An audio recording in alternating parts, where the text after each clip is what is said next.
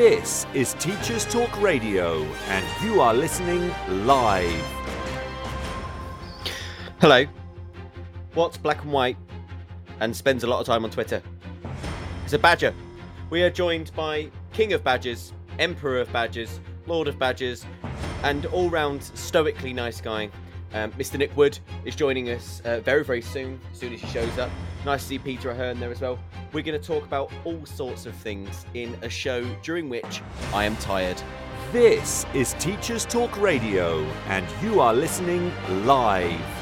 Tune in live at ttradio.org, or to join in the conversation, download the Podbean app and search Teachers Talk Radio. Follow the hashtag TTRadio. Tune in, talk it out with Teachers Talk Radio. Right, now, you find me in a quite tired state, actually. And I know that it's our thing, isn't it? Being a teacher, being tired. Oh, there's Nick. Hi, Nick. I know it's our thing, being tired, and complaining. And I know that this is what we're kind of born to do, And in between all of being tired and the complaining, we do some teaching as well, occasionally, when we feel like it. But I am really tired. I'm really tired. Now, it's not just like teacher tired, but I'm just really struggling to sleep. Well, stay asleep or sleep properly. And I found I needed almost to apologize on Twitter for just abandoning everyone. I always feel really terrible when I don't respond to people when they've tagged me in things. So, and I know someone's written something. So I know Carolina wrote something. I know Toby wrote something. And, these people are super supportive of me. And I always feel really terrible when I can't give my time to Twitter. And I don't really feel at the moment I'm giving my time to anything very well. I feel like my time is being split in all of these directions. I'm reminded of a line, I think it's from The Hobbit, in which Bilbo felt that he was too little butter spread over too much bread. That's the other problem I've got. I mean, too much bread. When you get tired, you eat too many carbs, don't you? Too much sugar, and it all goes to pot, doesn't it? Once you're in your mid-30s, there's no going back. So, but I don't want this to be a whinge-a-thon. And if anything, my current sort of dour beginning to the show, I'm hoping will be mediated slightly by today's special guest, the one and only #fashion teacher, King of Badgers, Mr. Nick Wood. I'm really excited to hear from Nick. And in factly, see how tired I am? See, making up adverbs where they don't belong. In fact, I would invite Nick to call in now, and we're going to get him involved straight away. I've got so much to talk to Nick about, so I'm going to invite him in right now. Hopefully, he shall materialise. Nick. Hello. Nick, hello. How the devil are you? I'm all right. Thank you very much, Alex. How are you? Well, obviously, tired. Yeah. This can't be an hour and a half of me whinging about, my eyes that feel like they're full of sand. What I wanted to do, hopefully, was to get a real sense of how you manage to be such a beacon of positivity on Twitter and things like that, as well as talking to you about things like creativity, about the way that we do schools now. And I just want to get so many of your opinions. I think you're going to be a fascinating person to talk to. So first of all, then, let's talk about your outlook on life. You do your morning tweets, and you seem to really be quite stoic with the capital S in terms of your philosophy. How do you stay motivated as a teacher? How do you stay content and happy? That's a very good question. My morning tweets are actually kind of what I do to do that. They're an expression of self-discipline more than anything else. I get up in the morning and I go, oh God, another day. I wonder who's going to call in sick today. I wonder what cover I'm going to have to sort out. Who am I going to have to disappoint? All of that sort of thing. And I think, no, I've got to enjoy today. I'm going to enjoy it. I'm going to find a way to enjoy it. And, what's the secret to that? And how am I going to do that? And then, I remind myself that actually, those things are just anxieties that I just want to, try and push out of my head, whatever they are. They're fears. They're not real. So I try and make myself a bit of a plan. Remember how to enjoy life, and that it is there to be enjoyed. And there are small things, there are big things, and then I think, right, I'm going to think of 3 things. They might even be the same things as yesterday or the day before, and then I just put them down and send them out, and then I go and have a glass of water and get dressed, get in the car, and drive to work. Why do you do it on Twitter? So, what's the benefit of doing it on Twitter rather than, say, doing it inside a notebook? I don't know. There isn't particularly a benefit of doing it on Twitter, other than, I suppose, it's a bit public. So I've said what I'm going to do, and I can look back on it. I think,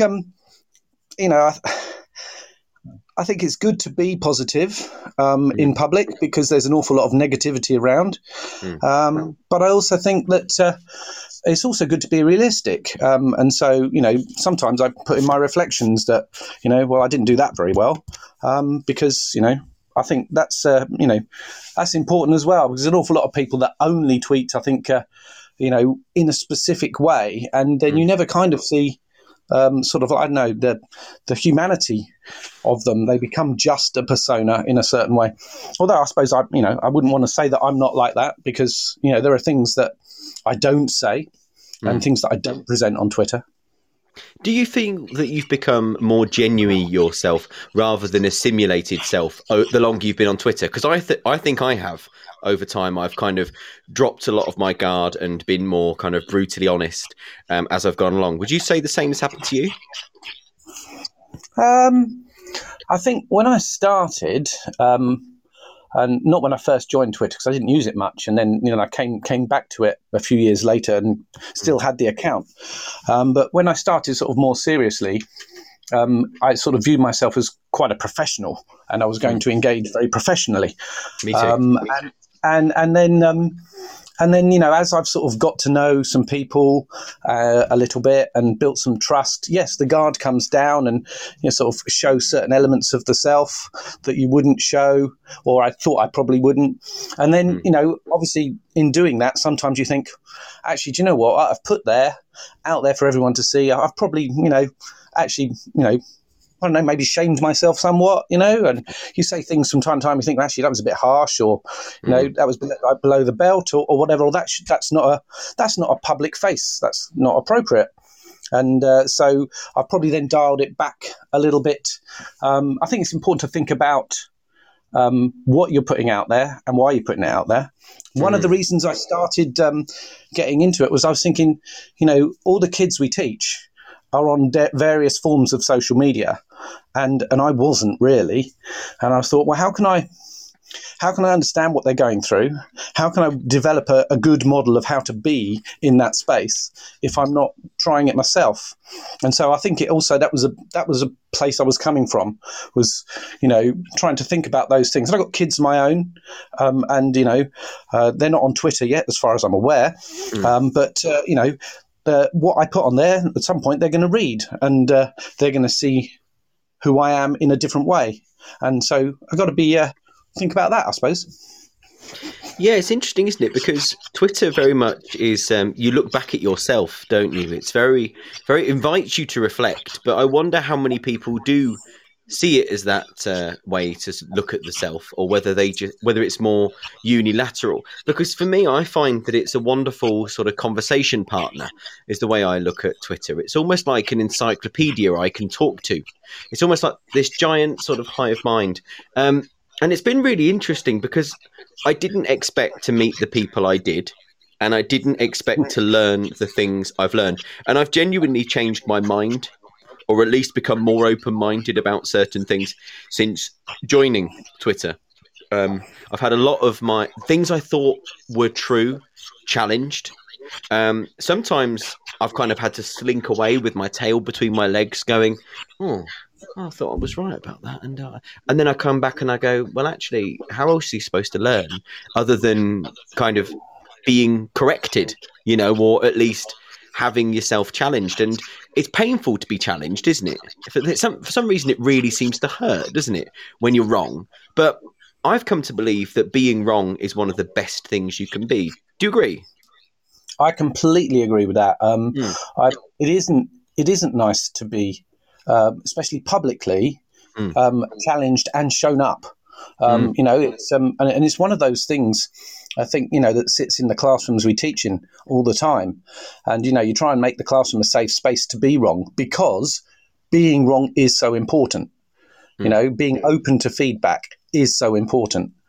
But the other thing about Twitter is that, you don't have to admit you're wrong straight away. You can slink away, change your mind. You don't even have to tell anyone. Some people are really, really open about, actually, I got that wrong and I'm going to be different, and they'll change their mind there and then. But I tend to go, this is getting a bit, I'm getting a bit anxious about this, angry about this. And I'm thinking, well, it's only Twitter.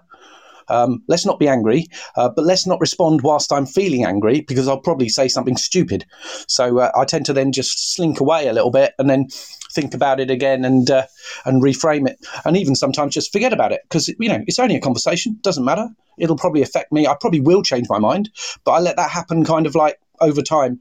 Your brain does a lot of work when you're sleeping, and when you're I don't know, going for a run or whatever you might be doing, and you can sort it out without thinking directly about it, I think.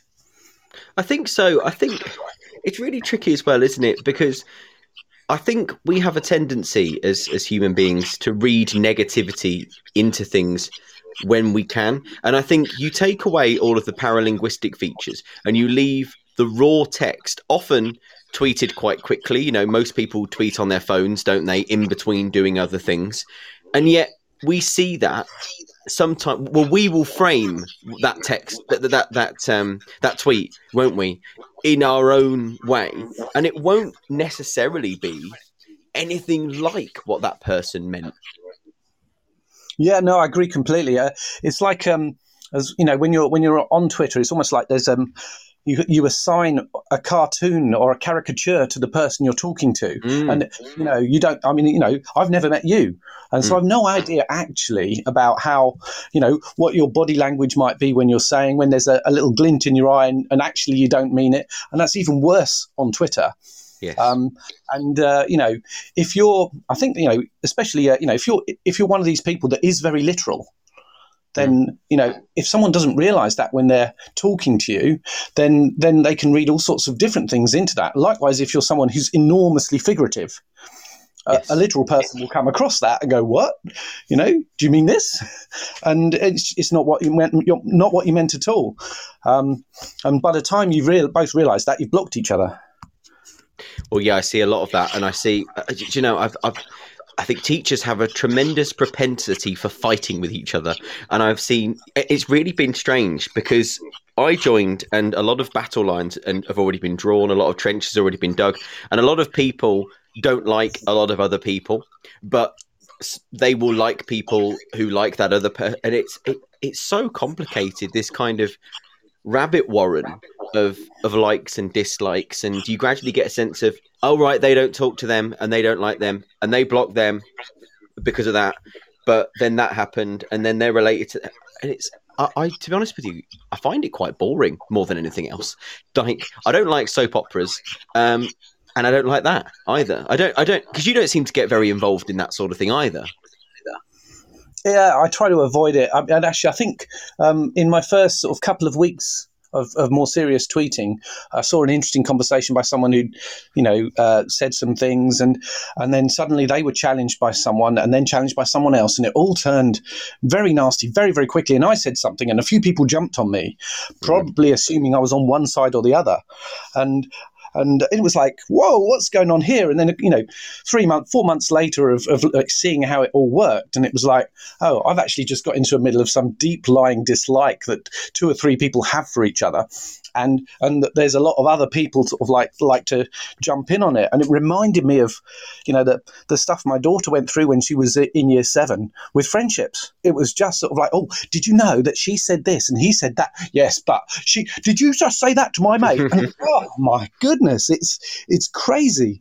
And so, as soon as I realized that was what was going on, I was thinking, well, as a teacher, when I see that sort of thing going on, I'm like, right, pull these kids away, give them a bit of space from each other. The more space you give them, the more they have time to find someone that they've got something in common with, and the more then forgiving they can be towards people they've got less in common with, because they're not just pushed so close together.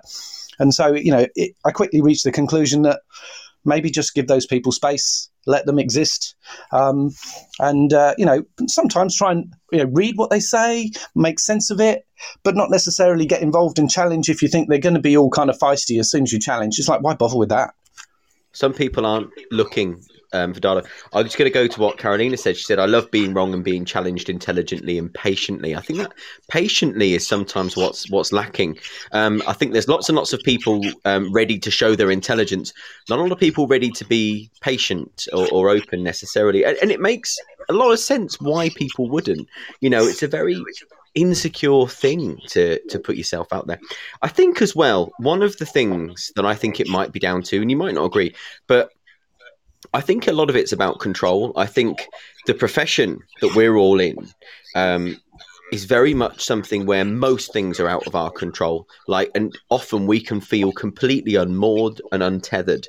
And I think that almost kind of grabbing onto our beliefs on Twitter and kind of cling onto them and pushing them forward is almost a way of us taking control over something.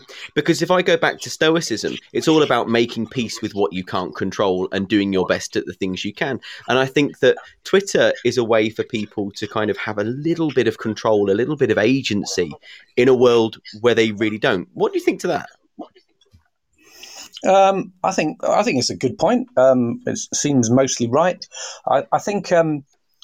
And I'm probably going to show that I wasn't listening fully to you then, because I had my mind full of another thought, which is one of the reasons patience doesn't work is because Twitter rewards when you put something winning out there, and that's often that opportunity to not just put something that totally ends the argument, and often quite polemic, but will often maybe put the person down as well, and that's when it gets personal.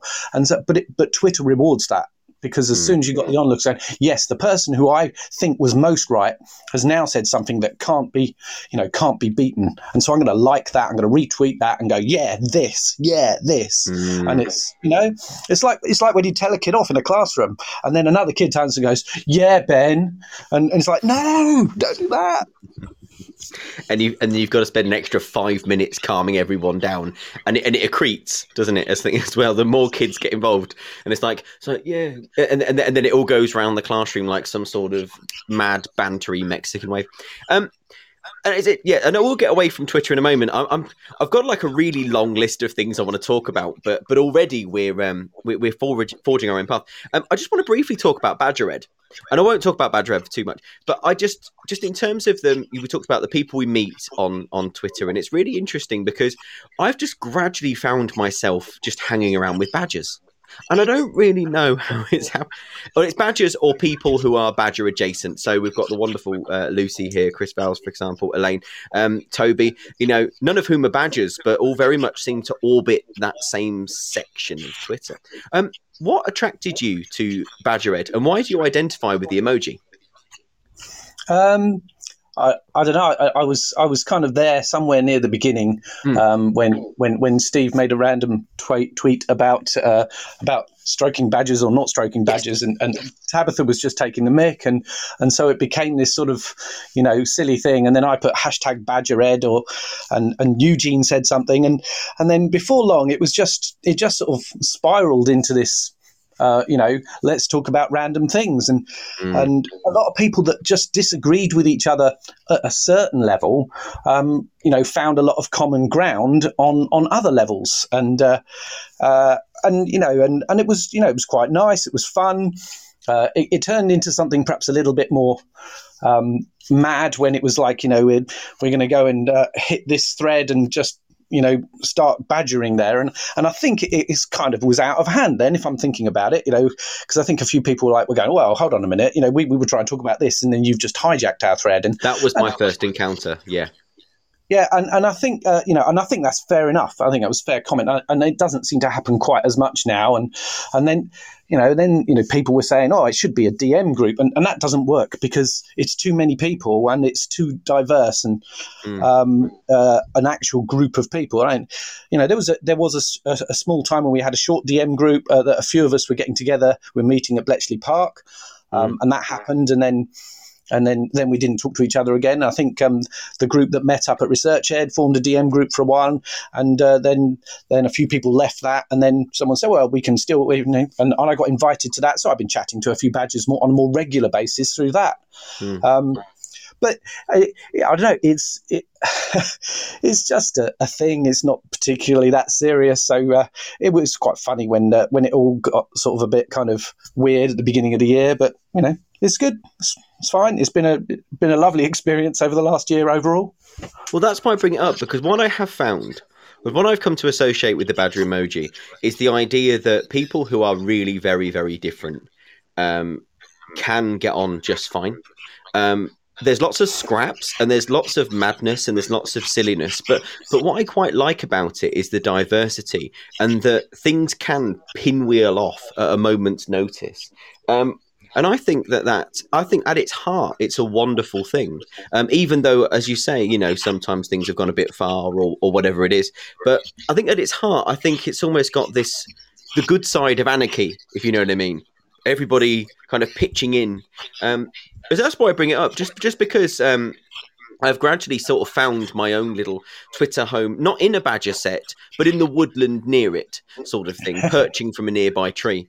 And I suppose the reason I bring it up is because it's my favourite part of Twitter, just sort of watching over the badgers from my falcon perch. It's been quite nice with a bat, with the edgy bat. Next to me, and whatever Lucy is. I think Lucy's a bat as well. So I am a badger, would you say? Well, I haven't got the emoji. I suppose I am, in a strange way. I sometimes thought, I hang around with badgers, I don't have the emoji, and I just thought, what point do you kind of officially become a badger? I almost had this idea of like a ceremony with cloaks, and I had to drink some blood or something, or there'd be a man with a badger hat on. I have no idea what's going on. Anyway, so let's just what time are we on? Right, let's just segue a bit then. I really want to ask you a little bit about what you said about creativity. You said you had a theory about creativity. Can we talk about that, please? Yeah.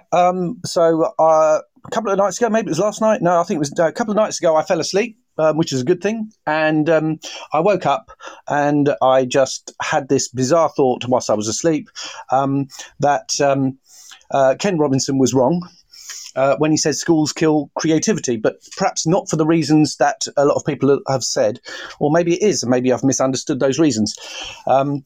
So he was kind of right, but he was also wrong, because I think schools have killed creativity sometimes, but I think that's correlation, not causation. Because I think, and this is my theory, that what has killed creativity, or is killing creativity for our young people, is a lack of boredom. Okay. So I think, boredom is the mother of invention, isn't it? And, as a kid, if I was bored, and that happened, or it felt like it happened from time to time, I'd just be left to get on with it.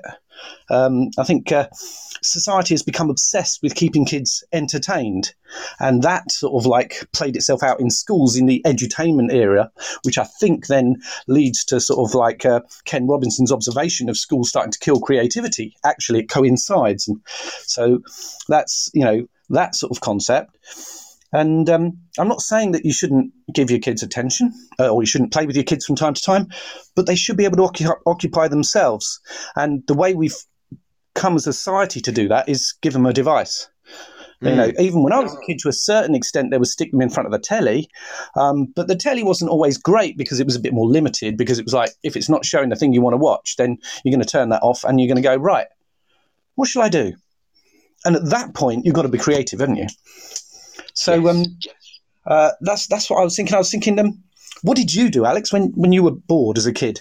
How did you? What do you do? Well, keep yourself yeah, occupied? it was interesting because I had a very, very sheltered childhood. So my family was very, very religious, Irish Catholic family, and I'm not religious at all anymore, partly because of the upbringing.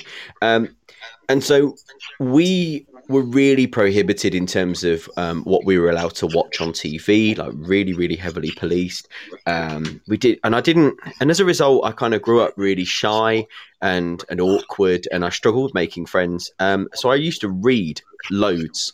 I was quite limited in terms of what I was allowed to read at home, but I used to go to the school library. I read a lot of Terry Pratchett. I read a lot of fantasy. I loved encyclopedias. Like, I had loads of encyclopedias at home, like the Dorling Kindersley ones, and I would just spend ages just reading my favourite bits. I especially loved the Romans section and the Tudor section. I just was fascinated by history and the fact that people used to be different, and I really wanted to know why we weren't like that anymore, and what had changed and how it had changed and why people used to believe things.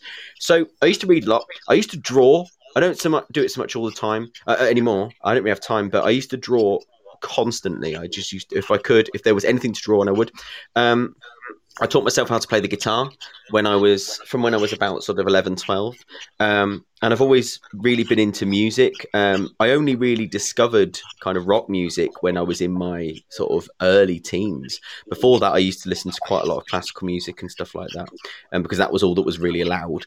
But I don't know. I used to write. That's the other thing I used to do.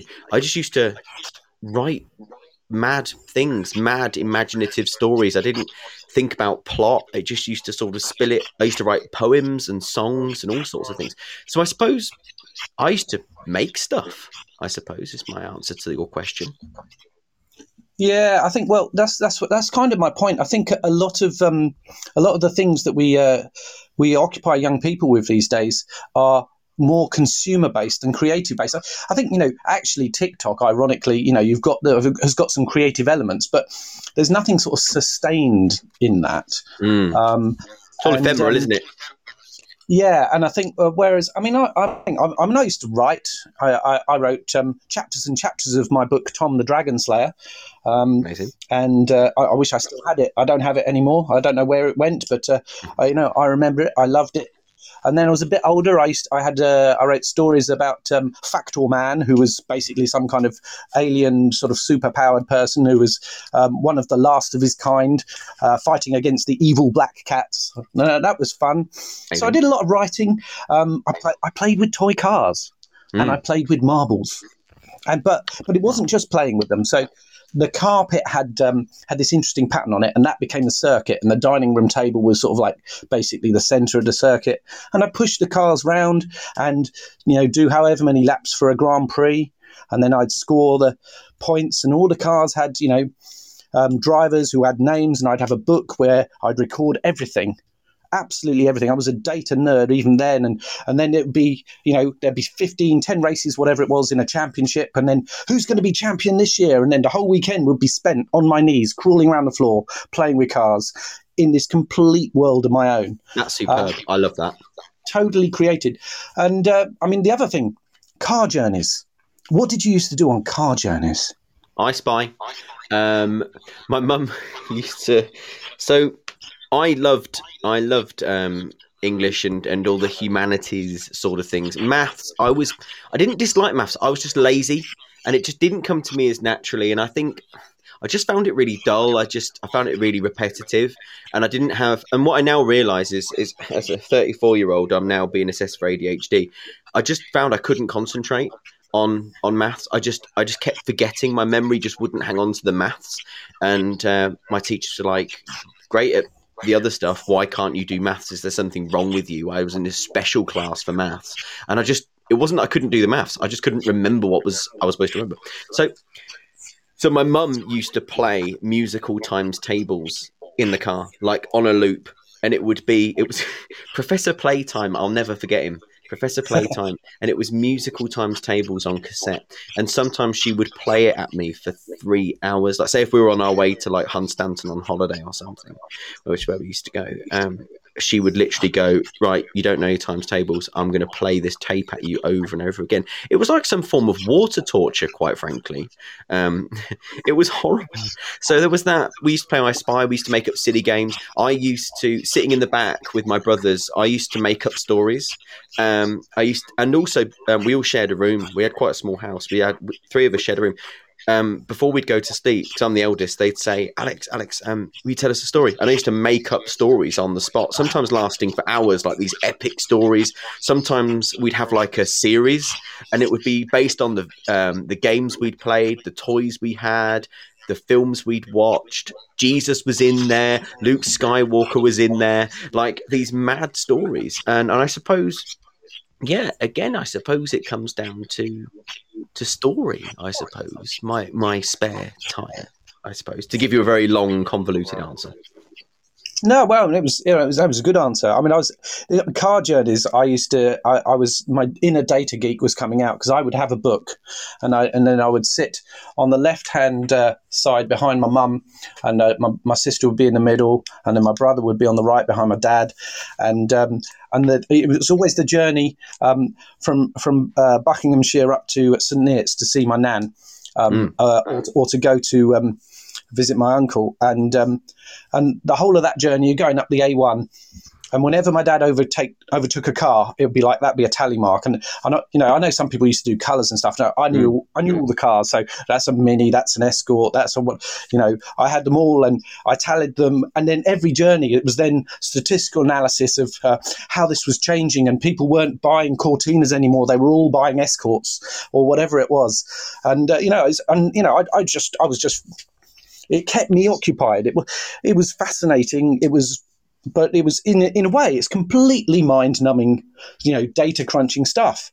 But I knew I had to pass the time, sit in the car and behave myself. So I found something to do that I enjoyed doing. And it was looking at the data and seeing the story, and come back to the story there, that the data was telling me. That's what I mean. And I wonder if kids are bored enough these days. And I also wonder whether really having to sit down and attend to a lesson in a traditional style, which might look on the surface as a boring lesson, actually might have a creative seed to it too. Right. Well, I've got some follow-ups, and we're going to have a break, but I'll just give you something to think about. I'll ask you the questions now. We'll have our little break. And then when we come back, I'd like to ask you these two questions. So how can schools reinvigorate that sense of creativity? How can we associate schools with creativity? And do we need to look beyond the school? Do we perhaps need to move to an educational paradigm that either doesn't have schools anymore, or education is much broader than just schools? Because just as a brief comment on that, I feel like schools are becoming almost solely responsible for most of a child's development. What about communities? What about other aspects? So I'd be really interested to hear your thoughts on how can schools reinvigorate creativity, and what else can education be apart from schools? So stay with us, Nick, and I'm going to play the news, etc., and we'll be back in about 5 minutes. Is that all right? Yeah, that's cool. Brilliant. All right, don't go anywhere, everyone. See you soon. This is Alex at Curtain Sleep with the lovely badger, Mr. Nick Wood. We're going to go to the news now. See you in a bit.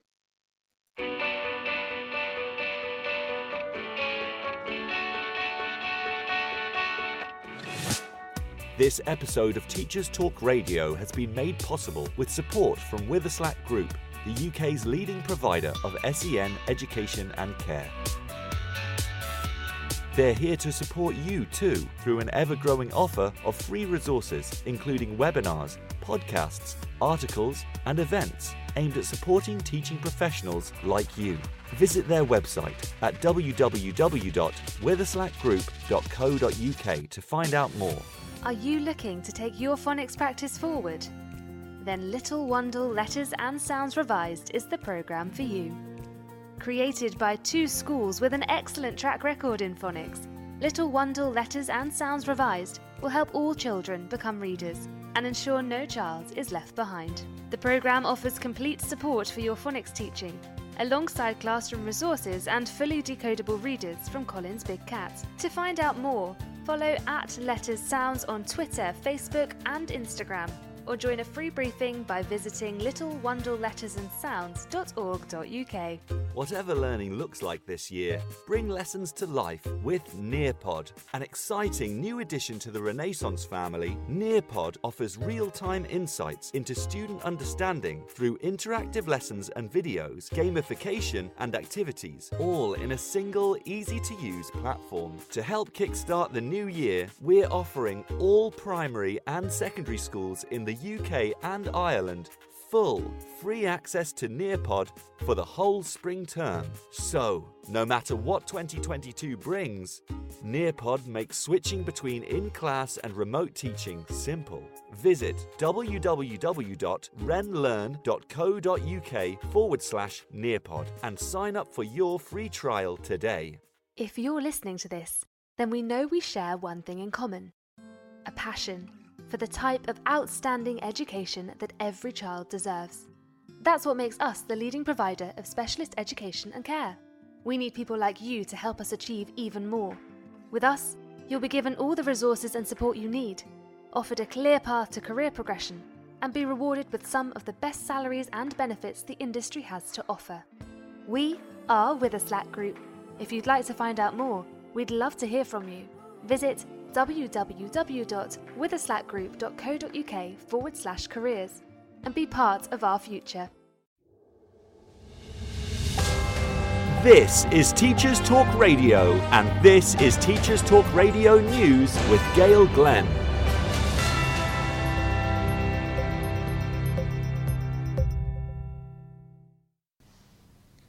In Wales, the Minister for Education and the Welsh Language, Jeremy Miles, has announced extra school sessions for learners. In a trial, over 1,800 learners will receive 5 hours of extra activity per week over a 10-week period. The Welsh Government has drawn on international models and proposals made by the Education Policy Institute, and the trial is focused on supporting disadvantaged pupils and schools particularly affected during the pandemic. Jeremy Miles said, "We know from research that young people can gain in confidence and well-being from this approach, especially disadvantaged learners. Programmes which provide enriching and stimulating additional sessions and support learners to re-engage with learning can have a greater impact on attainment than those that are solely academic in focus. The trial is a great opportunity to gather further evidence on how we use and structure time at school and how that might evolve in the future. We will be learning how those additional sessions might improve well-being, academic progression and increased social and cultural capital. As we move forward, we will continue to support schools with even stronger community engagement so that we deliver on our mission to tackle the impact of poverty on educational attainment and achieve high standards for all."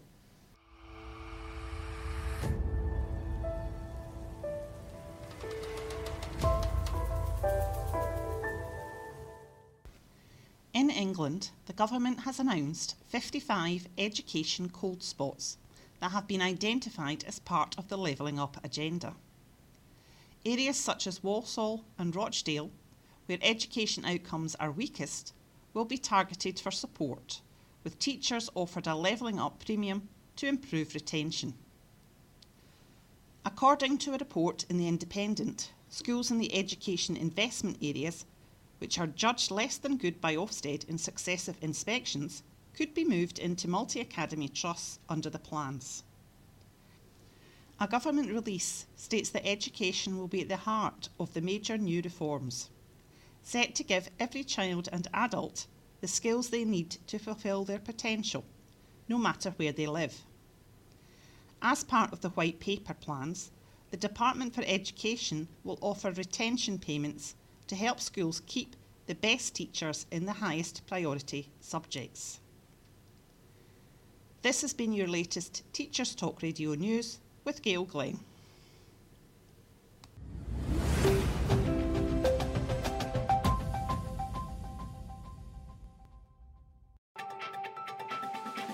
This is 2 Minute Tech with Steve Woods, your tech briefing on Teachers Talk Radio.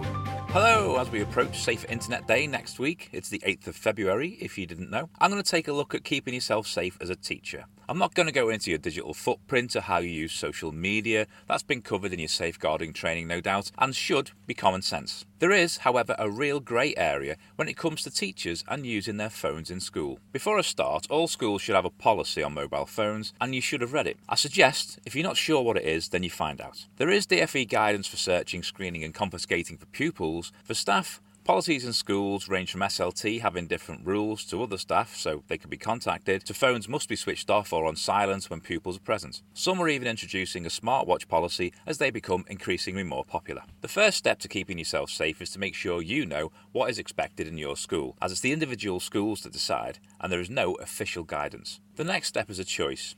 Images, still or moving, are a great way to evidence work and to feed back to pupils. If your policy allows it, using your phone is the simplest way, as it's always with you. To give a real example, a PE teacher at a match doesn't need to remember to take the school camera and probably has a better camera on their phone anyway. But here's the dilemma. Should teachers have pictures of children on their personal phones? Again, school policy will dictate this, and parents will have signed a form saying they give permission or not, so you're covered to take the picture, but the question still stands, should it be done on a personal device? This is where I feel the need to keep ourselves safe lies. How long do you keep the images on your phone? Are they automatically backed up into your personal cloud? How do you transfer from your device to the school storage? What if your phone's lost or stolen? I'm not here to provide an answer. I just want you to think about keeping yourself safe. If you take images on a school device, you avoid all of these issues. It may be a little more effort, but in the rare event of an allegation, it's a lot simpler to investigate. Please think about your use of personal devices in school, and if your policy isn't keeping up with what you're doing, consider raising it. For a visual version of this episode, check out the TT Radio 2020 Twitter feed. I'm Steve Woods, and that was 2 Minute Tech. 2 Minute Tech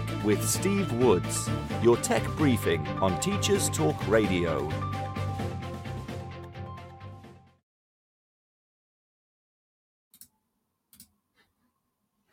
Okay, I am returned and I am joined by Mr. Nick Wood, head badger. Not head badger, I just keep saying that. Fashion teacher, Nick Wood. Hi, Nick, you there? Yeah, I'm still here. We're talking creativity. Originally, I was going to talk about love, but this is much more interesting. And what is love if not a form of creativity that you just direct at someone you're obsessed with? So, what do you reckon then? How can schools reinvigorate creativity then? How can we make schools feel like a place we go to be creative? That's a really good question. I guess based on my new theory, I have to say we need more boredom in schools. I was thinking, well, what does that look like? And then I was thinking, well, actually, I certainly know in a number of secondary schools, there are teachers out there saying that, you know, as much as they don't want to stay any longer and have a longer school day, perhaps more time at lunch is not as bad as everyone thinks. But I'm guessing that that's very context dependent as to how manageable that is and how that gets supervised and what the culture in the school is like. But that sort of more space and time for children to, use the tools that they've been picking up either in school or outside of school in their education in a creative way, I think needs to be considered. And I suppose that has an impact on, curriculum content. Which links then to the latest levelling up stuff from Mr. Gove. He said about 90% of children at age-related expectations, and if the curriculum's the progression model, surely it's nothing to do with age and expectation. It's just about making your way through that curriculum, isn't it? And I think we have to be really clear about what we want in our curriculum, either in a school or I think perhaps even a more shared idea nationally of what should be there and what shouldn't be there. Because one of the things that's in the way here is technology. I think the progress is driven by technology, and then technology is needed to keep up with progress, and the big tech companies are always producing the next thing and the next thing, and then there's always someone trying to create another app that does this. We're so busy trying to stay at the forefront of it, we're not really looking at it, I think, alongside the direction we're going with a sort of it's progress without a socially agreed terms. And so that creates a lot of gaps, and in the space in those gaps between agreement and disagreement, that just allows for a lack of creativity and exploitation and corruption. There you go. That's a lot. That's a really, really interesting, and it's reminded me of a saying. Who said it is disputed. I think some of it came from Churchill and a few other places. But it's first we make our tools, thereafter our tools shape us. And I think we're in that second part, aren't we, at the moment? You're talking about how we are being shaped by these tools, by technology. It seems as though sometimes the tech is in control and we're not. Would you agree? No, absolutely. That is, and it's, we all play our small little parts in it, but then it takes on a life its own, like a flock of birds. Suddenly it moves in a direction because that's the direction it's all gone, and we all go with it, and we almost don't have a choice because we find ourselves isolated from that flock if we keep going in our own direction.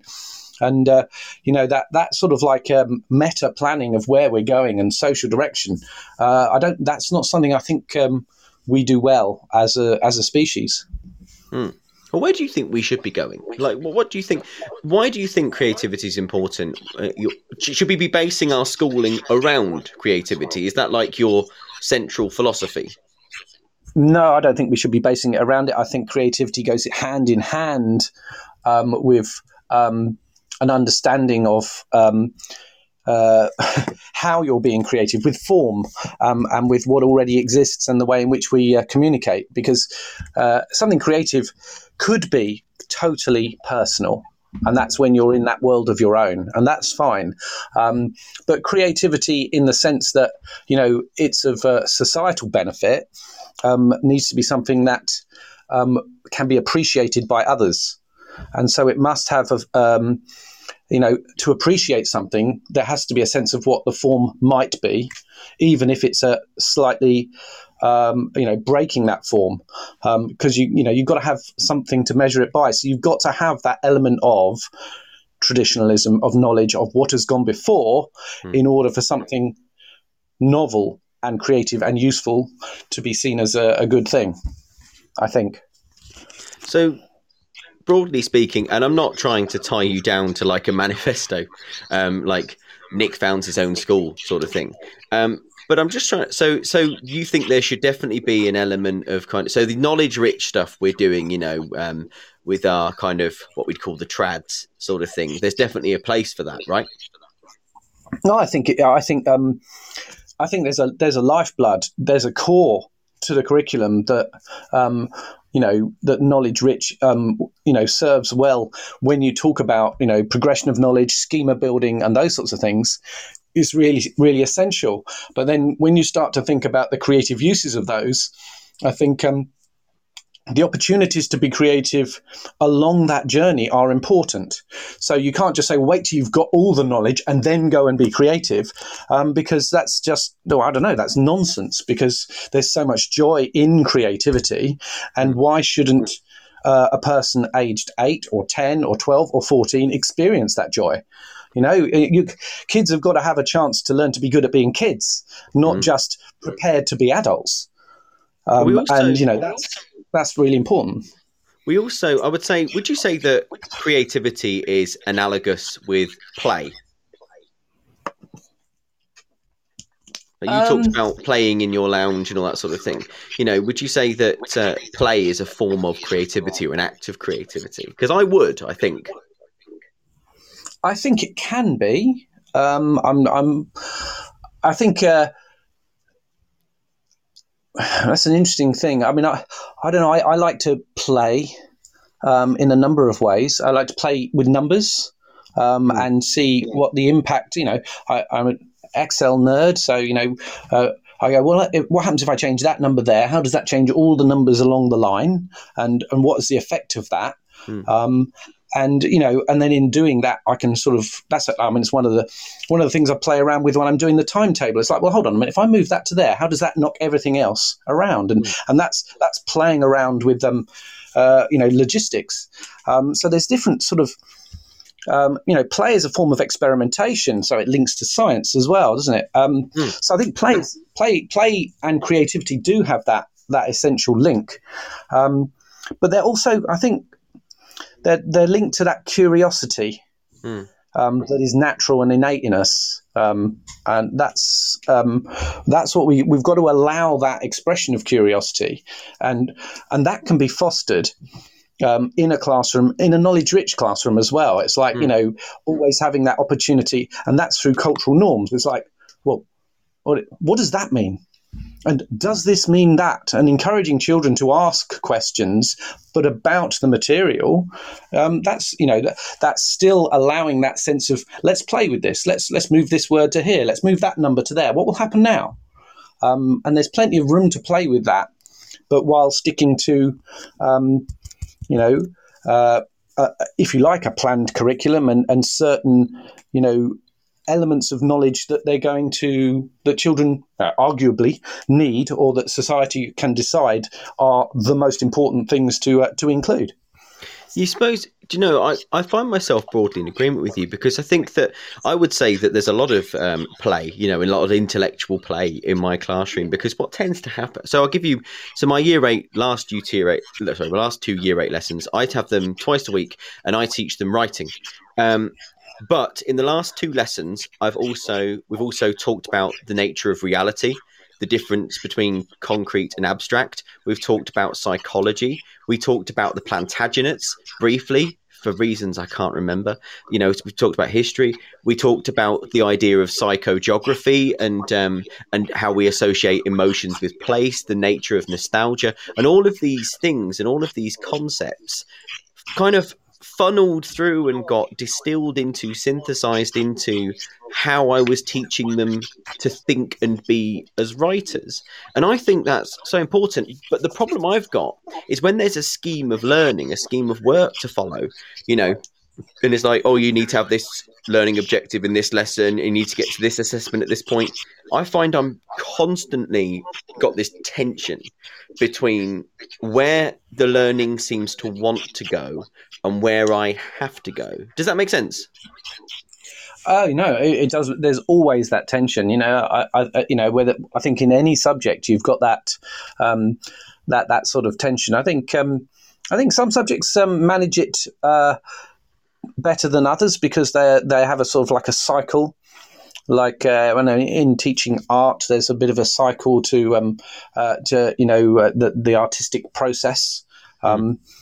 And whereas in maths, you've got so much content that you're building on previous content, and what you want to build is an understanding of a very specific thing, and then you draw attention to what it is, then you play with it, then you see how it links with all the other things that you've learnt in maths, and you play with it until you're so fluent with it that then you can then play with it.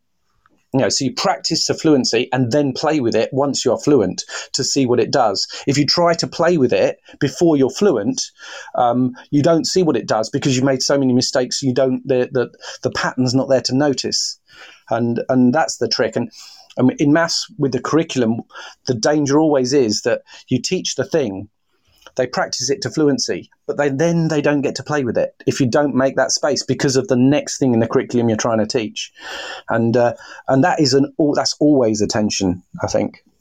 And I think it's so hard. I think this is one of my real problems with curriculum design, and something that I've really struggled with whenever I get asked to make a scheme of work. I find them so hard to make, because I just don't think like that. I find it really hard to map it all out. I know where I'm going. I know the texts. I know what the exams look like. But how I get there tends to be largely generative. I'll always hit the stuff. But recently I found that my school wants to be more and more prescriptive. And I really don't like it. Because what I've always done, is kind of just gone with it. But that doesn't seem to really wash anymore. But I imagine, because you've run a department, haven't you? Do you run a department at the moment? No, I don't run a department at the moment. So I lead on curriculum. So I sort of like, just talk to the various people that are running departments and go, how's your department going? Have you thought about this? And what's in the way of you running your department as well as you can? And then, no, you can't have that. We haven't got the money, the space, or whatever. It's that sort of, it's a kind of managerial role. Sometimes it's a coaching role where, and then sometimes it's a learning role where I'm learning about how that subject works and how it's different to the subjects that I know better. How, in terms of curriculum then, in terms of the school's curriculum offer, should every teacher be teaching the curriculum in exactly the same way or as close to exactly the same way? Or should teachers be more free to be interpretive with the broad idea of what the curriculum is? And should, as a second question, should the curriculum be very much exacting, or should it be, these are the general things we're doing, do what you will? What's your preferred version? When I ran a department, I very much said, look, these are the objectives, get there. And I think I wasn't particularly good department head in that I think there were times when non-specialists needed an awful lot more guidance than I was giving them. And since the head of department now that we have, who used to be my TA in year 6, and she's absolutely brilliant, and she's created this system whereby we have booklets, and we have in the booklets you've got all the worksheets you might need, but you don't have to use them all. It's got sort of understanding the concept, fluency of the concept, and then practice sessions and challenge sections within the concept, so that there's elements of scaffolding, differentiation. Children can then go, I don't really get this, I need more fluency, or I kind of get this, let's try it out. And so they can do that almost at their own pace through it. But the other thing that's brilliant about it is all linked in with a scheme of work from White Rose where there are videos. And so if a maths teacher's not in, a non-specialist can just come in, show the video, and the kids are so well drilled with the routine of it, they just watch the video, do the relevant questions, and then guide their own way through it. And all the teacher has to do is go, well, here's the answers to this bit, here's the answer to this bit, note down any questions you have for the teacher next time they're in. And it's a beautiful piece of work, and it's so straightforward that when people didn't used to like to cover maths, people go, well, are you giving me a cover? Is it maths? Oh, that's good. It's totally changed because it's got that sort of prescriptive element, and it's got a formula to it. Now, I mean, if I went into a maths lesson and they weren't using it, that wouldn't bother me too much. If I can see what's going on. I think, a maths teacher, we've all got a license to go, do you know, in this lesson, we're not using the booklets. I just want to show you this. And draw them from your own experience. We can do that, absolutely. But the knowledge that the booklets are there and the experience of the booklets are really, really important. And they've been really important during COVID. So I had a couple of kids come back from being off for a couple of lessons or whatever. And they've just missed the lesson before where we've gone through the concept before. So you have a bit of a catch-up. But then you say to them, all right, instead of doing the homework this week, go back and watch the video and fill out your booklet and then come back and ask me any questions. And then they can catch up on that missing step. And it's all there for them online. They can watch the video as many times as they like themselves, come back with their questions, and it also puts them in control. Which is massively powerful. That's the thing I value the most, I think, is that the kids feel it's theirs. It's their education. I'm putting these things on a plate saying you kind of need to learn these things, but, as you come up against things you don't understand, ask me questions and, I'll help you find out the answers. So, because that's another form of creativity, isn't it? If we think about students needing to go off and work out the solutions for themselves, that's quite generative. Do you think that we've got a lot of work to do as a society in terms of making students more independent? Do you buy into this rhetoric that the modern student is passive and wants to have information sort of shoveled into them by a teacher? Or do you think there's more to them than that? Oh, I don't think anyone's wants to have information shoveled into them, and I think that's one of the biggest battles that schools will always have, because I think I said in a tweet, in reply to a tweet about love, was that teaching is an act of love, but I think schooling's quite often an act of social convenience. And so, as such, you're always going to have kids that are there because they've been told to be there, and that means that's a winning hearts and minds thing, to turn those things around into, you are here because you've been told to be here, but how are you going to make the most of it? You can use stoicism to try and see if you can get them to believe in that as a philosophy, or you can give them certain elements of control and pass that, show them how they can take control, even within the restrictions of you've got to go to school. And I think one of the things that kind of bothers me in regard to school as social convenience is sometimes I feel like there's a lot of a focus on students as future employees. And I've spoken about this before, and maybe it's just because I see a lot of stuff to do with careers. And obviously there's going to be some importance there. But whenever I ask a student, what's the purpose of education? Why are you at school? They say, to get qualifications. And I say, well, why are the qualifications important? They say, so I can get a good job. And there's very rarely a focus. I mean, maybe I'm asking the wrong kids, but there's very rarely a focus on, I'm here because we are curious beings. I'm here to be creative. I'm here to learn for the sheer joy of learning. I'm here to get cleverer. I'm here so I can pass on knowledge or whatever. Have you found that the general mindset of students is that they are being set up for the world of work? I think that can be the case. I think whether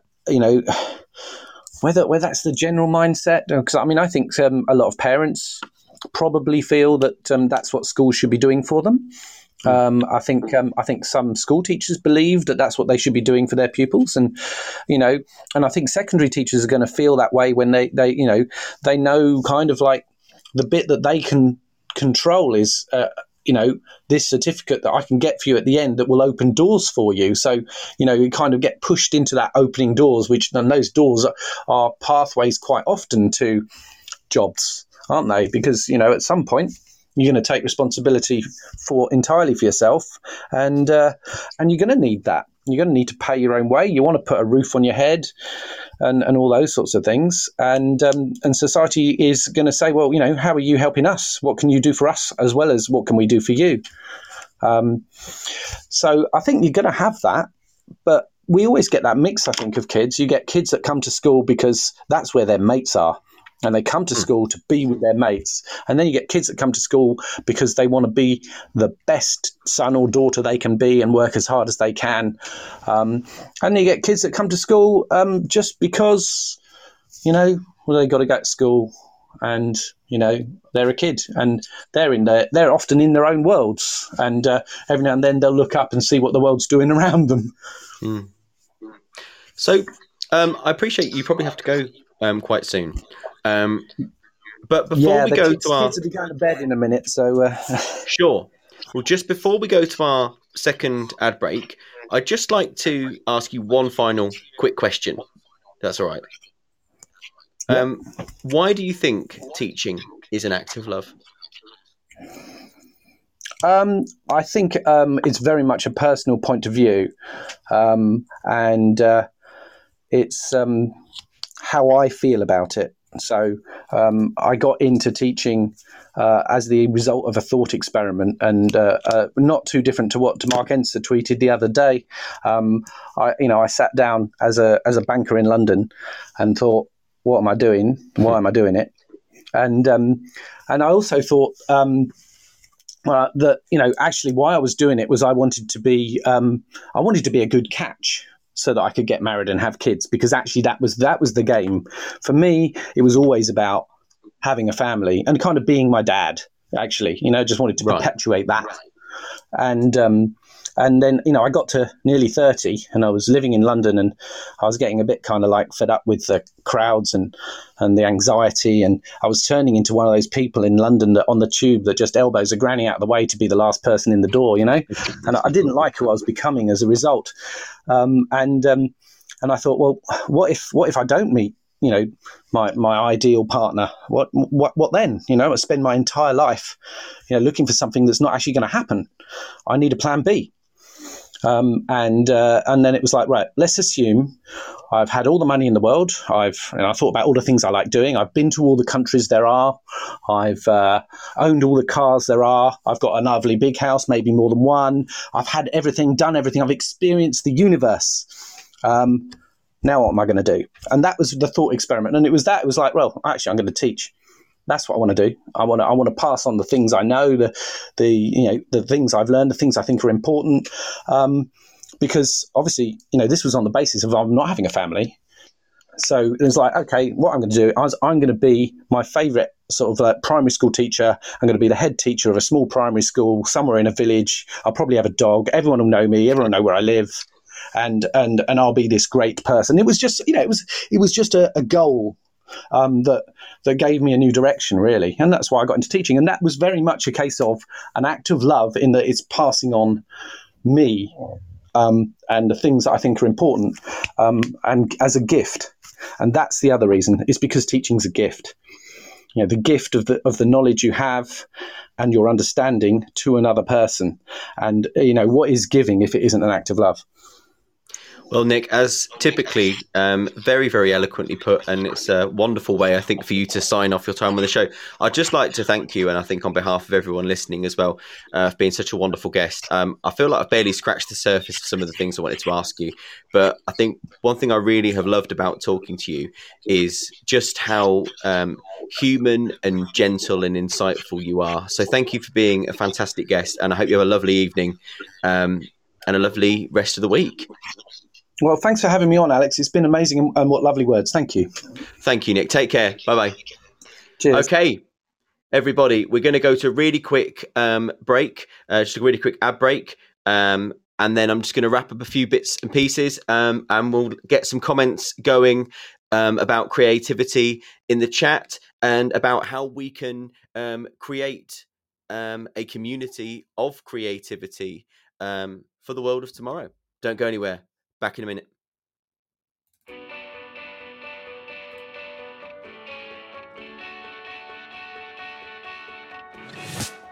This episode of Teachers Talk Radio has been made possible with support from Witherslack Group, the UK's leading provider of SEN education and care.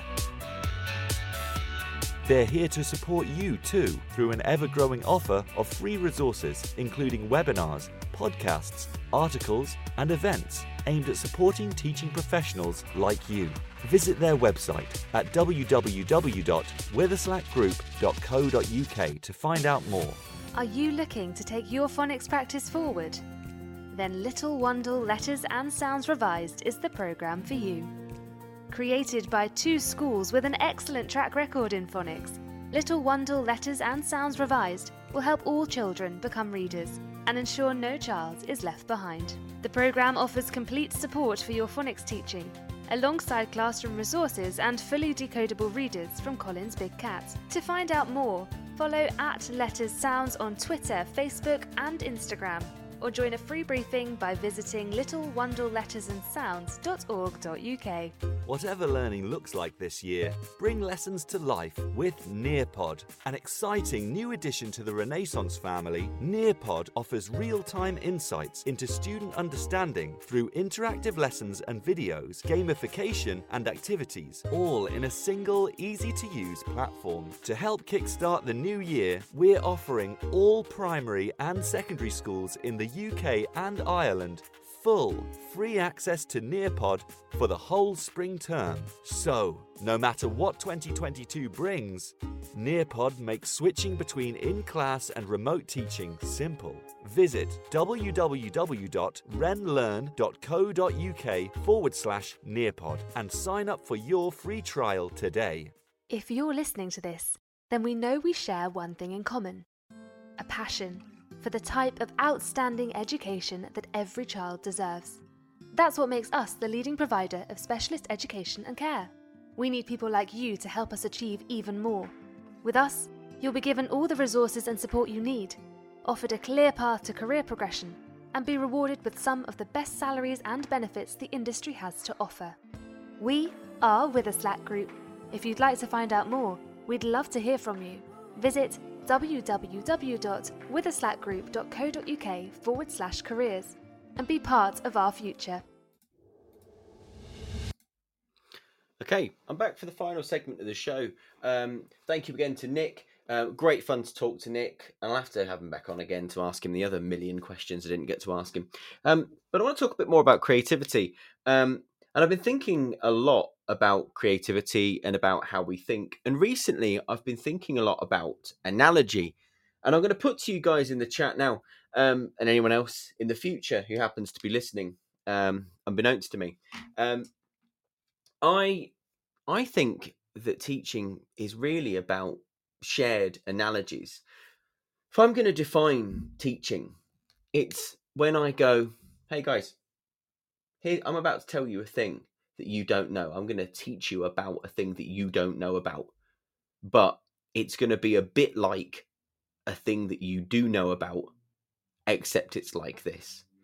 And that is the shared making of analogies. And I've become really obsessed with analogies and how we create analogies and how we create meaning. I've started reading a bit of Douglas Hofstadter, who said that analogy is the core of cognition. And I really recommend watching his lecture. As a lecture, I think from 2007, he gave at, I think it was Stanford. But he talks a lot about how analogies are basically the center of everything that we do. Analogies, he says, are things that basically they just happen, they just do, but they are the center of how we think and how we make meaning through the world. And the way that we do that basically is we draw links between things constantly. Everything comes down to concepts, basically. And one thing I've started doing recently, engaging in this sense of creative play with my classes, is I've been getting them to think about whether things are concrete or whether things are abstract. And it's kind of blowing their minds a little bit, really. So with my year nines today, we were looking at a poem. And it was a poem about a young boy who remembers coming home with muddy trousers. And his mother, because he's run through a park, and his mother has a go at him and she calls him a rebellious child and a lying child. And he can't understand because he says, well, I just ran through the park because my mates were there and it was fun. And for him, the mud represents the concept of fun, of freedom, of togetherness, of that brotherhood of friends and of youth. But the mud does not represent any of those things, is not analogous to any of those things for his mother. For his mother, the mud is analogous with being unkempt, unpresentable, immature, inconvenient, messy, sloppy, slovenly, irresponsible. And the poem therefore uses this idea of mud and the very different analogies that come from it to show the clash between these two generations and the impossibility of the speaker communicating with his mother. But in order to understand that, they needed to understand that the poem starts off in the physical concrete world. It starts off with this idea of mud that not only can the characters in the poem relate to, but also so can we. We all know what mud is. We know what it smells like. We know what it's associated with. But then the poem challenges us to think about what meanings we make analogically with that concrete thing. And this seems to be at the heart of how we teach really when we teach well, because what we do is we start off with something. To make an analogy, we start off with something concrete, something recognizable, something we can get in front of us and measure, and we say, it's like this. This is how it compares. And I know that science is full of analogies. There's loads, like Schrodinger's cat, Maxwell's demon, for example. They're in philosophy as well. For example, Paley's watch, for example. They are used constantly as teaching tools, as tools of demonstration. There are so many. And I think that analogy seems to be the way that we can engender that creative thought. And when you get into the realm of physics, for example, we can't help but talk analogically, because what else are we going to do? How else are we going to talk about these abstract things? Just going to go into the chat. So Chris Val says, Emily Dickinson was the ultimate analogy teacher. Everything she writes is an attempt to render an abstract concrete. And I would extend that to poetry in general a lot of the time. But yes, absolutely. Grief is the thing with feathers. I'm actually just going to find that poem really, really quickly, just to have a look at it. Just because that immediately stands out to me as an example of what Chris is talking about. Grief is the thing with no, sorry, not grief is the thing with it. Hope is the thing with feathers. Grief is the thing with feathers is the oppositely named novel. Well, the oppositely named novel by Max Porter, which I would really recommend. Hope is the thing with feathers. It goes like this. Hope is the thing with feathers that perches in the soul and sings the tune without the words and never stops at all. And sweetest in the gale is heard, and sore must be the storm that could abash the little bird that kept so many warm. I've heard it in the chillest land and on the strangest sea, and never in extremity it asked a crumb of me. And absolutely, we can see, can't we, just how it relies on that concrete idea of that bird. And it makes it immediately, in that first line, analogous with hope. And then the rest of the poem is that shared analogy making. And I say shared because poetry is the sharing of analogy with the reader. I'm reminded of Audre Lorde, who said that writing and teaching and what's the other thing she said? Writing and teaching and poetry, they're all the same thing. We do the same thing. Writing is an act of teaching, teaching is an act of teaching. And it all comes down to that shared analogy making, where you give the whole of yourself across to that lesson in an attempt to forge understanding. I'm just going to go. So we have just going up. So Maddie says, but gamification is far different from creativity. It's certainly a part of creativity, but not all of it. Yeah. It has its place, doesn't it? But I suppose gamification is about trying to make something fun or seem creative. Whereas when we're talking about creativity, I think that creativity is all about connections. So that's why I like the idea of analogies. But creativity is all about connecting things that we already have, but in ways that we haven't connected them before. That's what we find. If we look at inventions, if we look at things that are innovative, they're not actually new. They're just old things connected in new and exciting ways. I'll go to Toby. Toby is fantastic on the subject of creativity. He's a true polymath, true Renaissance man. My definition of creativity is the ability to connect disparate concepts to bridge the gap between discrete subjects / areas of expertise. Yes, Toby. Honestly, that's put better what I've been trying to say, actually. Yeah. I completely agree. It's all about making meaning through connection. And it's like what Nick said about schemas and about building up that gradual web of understanding in the head. Polymathy, important for creativity, the art of science and the science of art, etc. Yeah, absolutely. there's very little I don't want to learn about anymore, to be honest with you, because it's going to, because I think it will help me in some sort of way. Creativity is all about connections. That's why the siloization of subjects at school for too long is problematic. Well, one of the things I was going to ask Nick about, funnily enough, was about, is the siloization of subjects problematic? At what point then, Toby, should we stop siloing the subjects? Should we be thinking more in terms of projects? How could we make that work? So I'd love to know what people think about subjects. Should we be making more connections between the subjects, or actually getting rid of the boundaries altogether?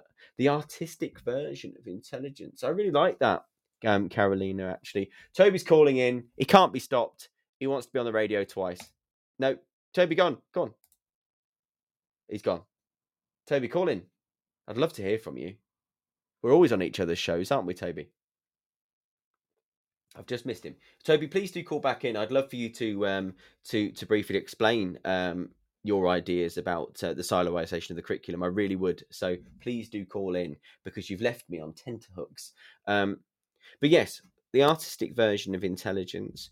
And perhaps it comes back as well. Creativity is a big part of creativity is the willingness to be wrong, actually, because being creative involves experimentation, involves taking a punt. You won't know whether the connections you've made are good or worthwhile or not until you have taken the risk. Oh, Joe, it's lovely to see you again. Do not worry at all. You're lucky we record these things just for you. Well, and for literally everybody else, but especially for you, Joe. Oh no, tech. Well, Toby, if you can manage it in the next couple of minutes, I'd love to squeeze you into the last sort of 8 minutes of the show. Creativity occurs when there are boundaries. We cannot be creative under no restrictions. Do you know, I think that's a really good point, Maddie. And creativity is we fight against those barriers, don't we? We fight against those restrictions. Yes, Toby. Now, I haven't got headphones in, so I might go distorted. No, you're fine. You sound as sonorous as ever.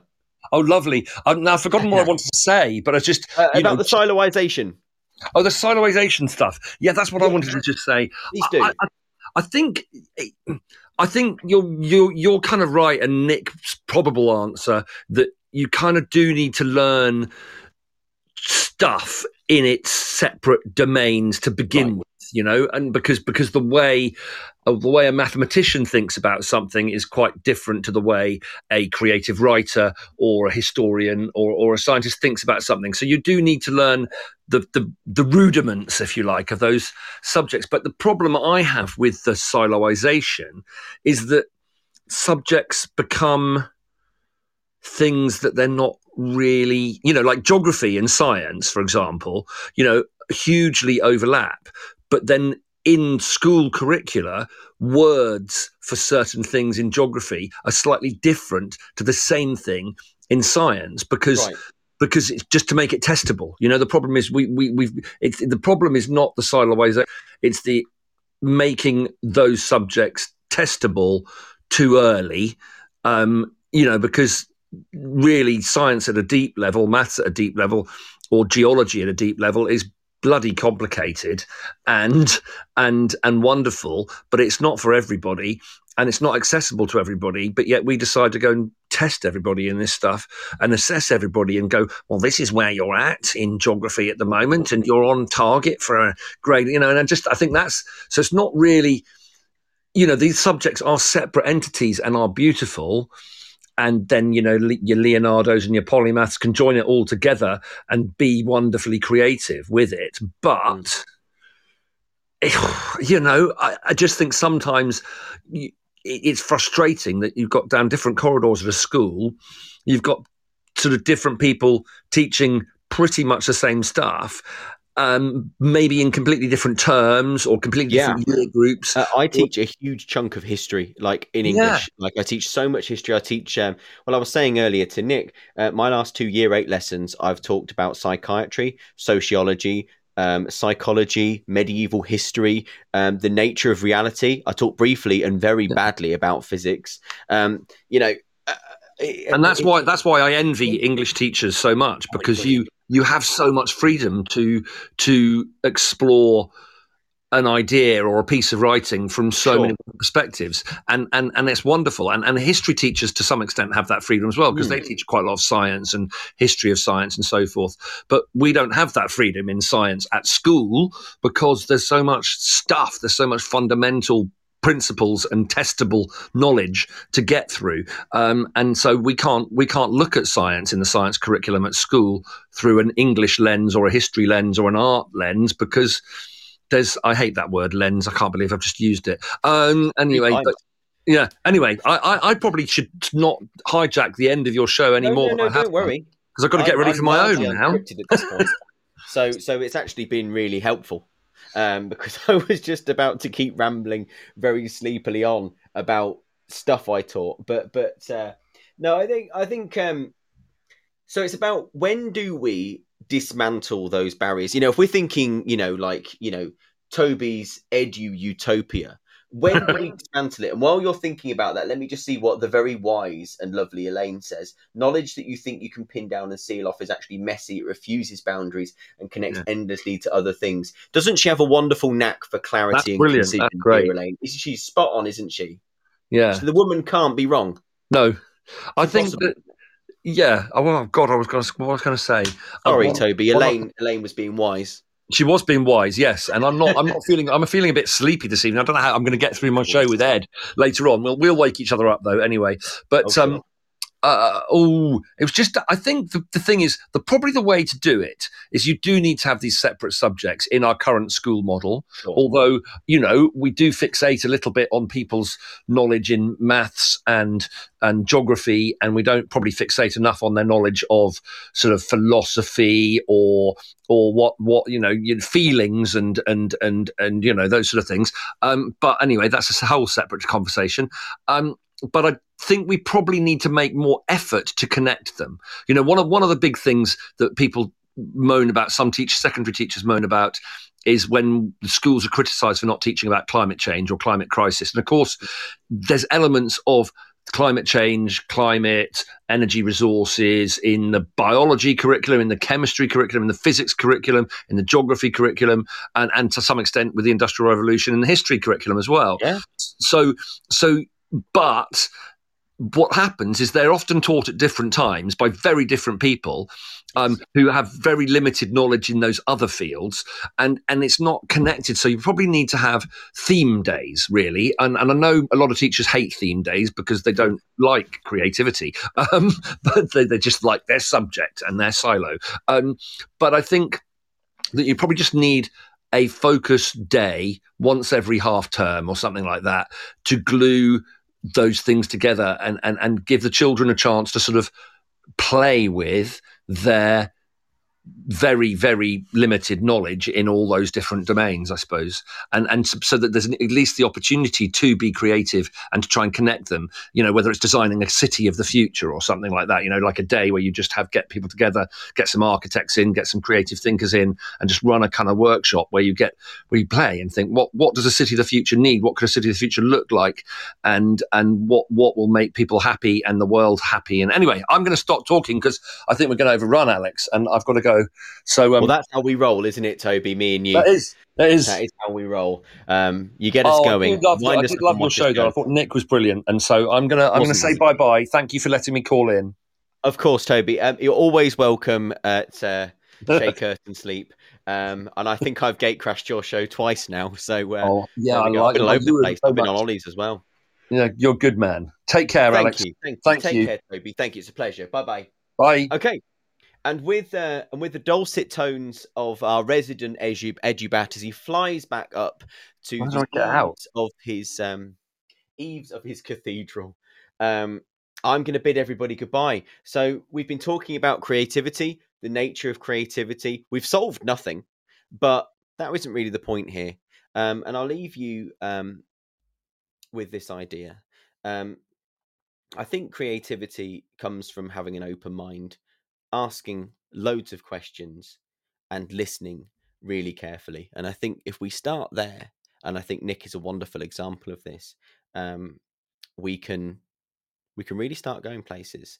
It's been an absolute pleasure once again to sit here, and you guys have woken me up and invigorated me.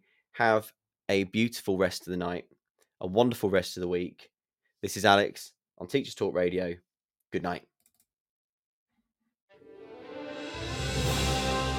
You've been listening to Teachers Talk Radio. Tune in live and listen back at ttradio.org. We look forward to hearing from you next time on Teachers Talk Radio.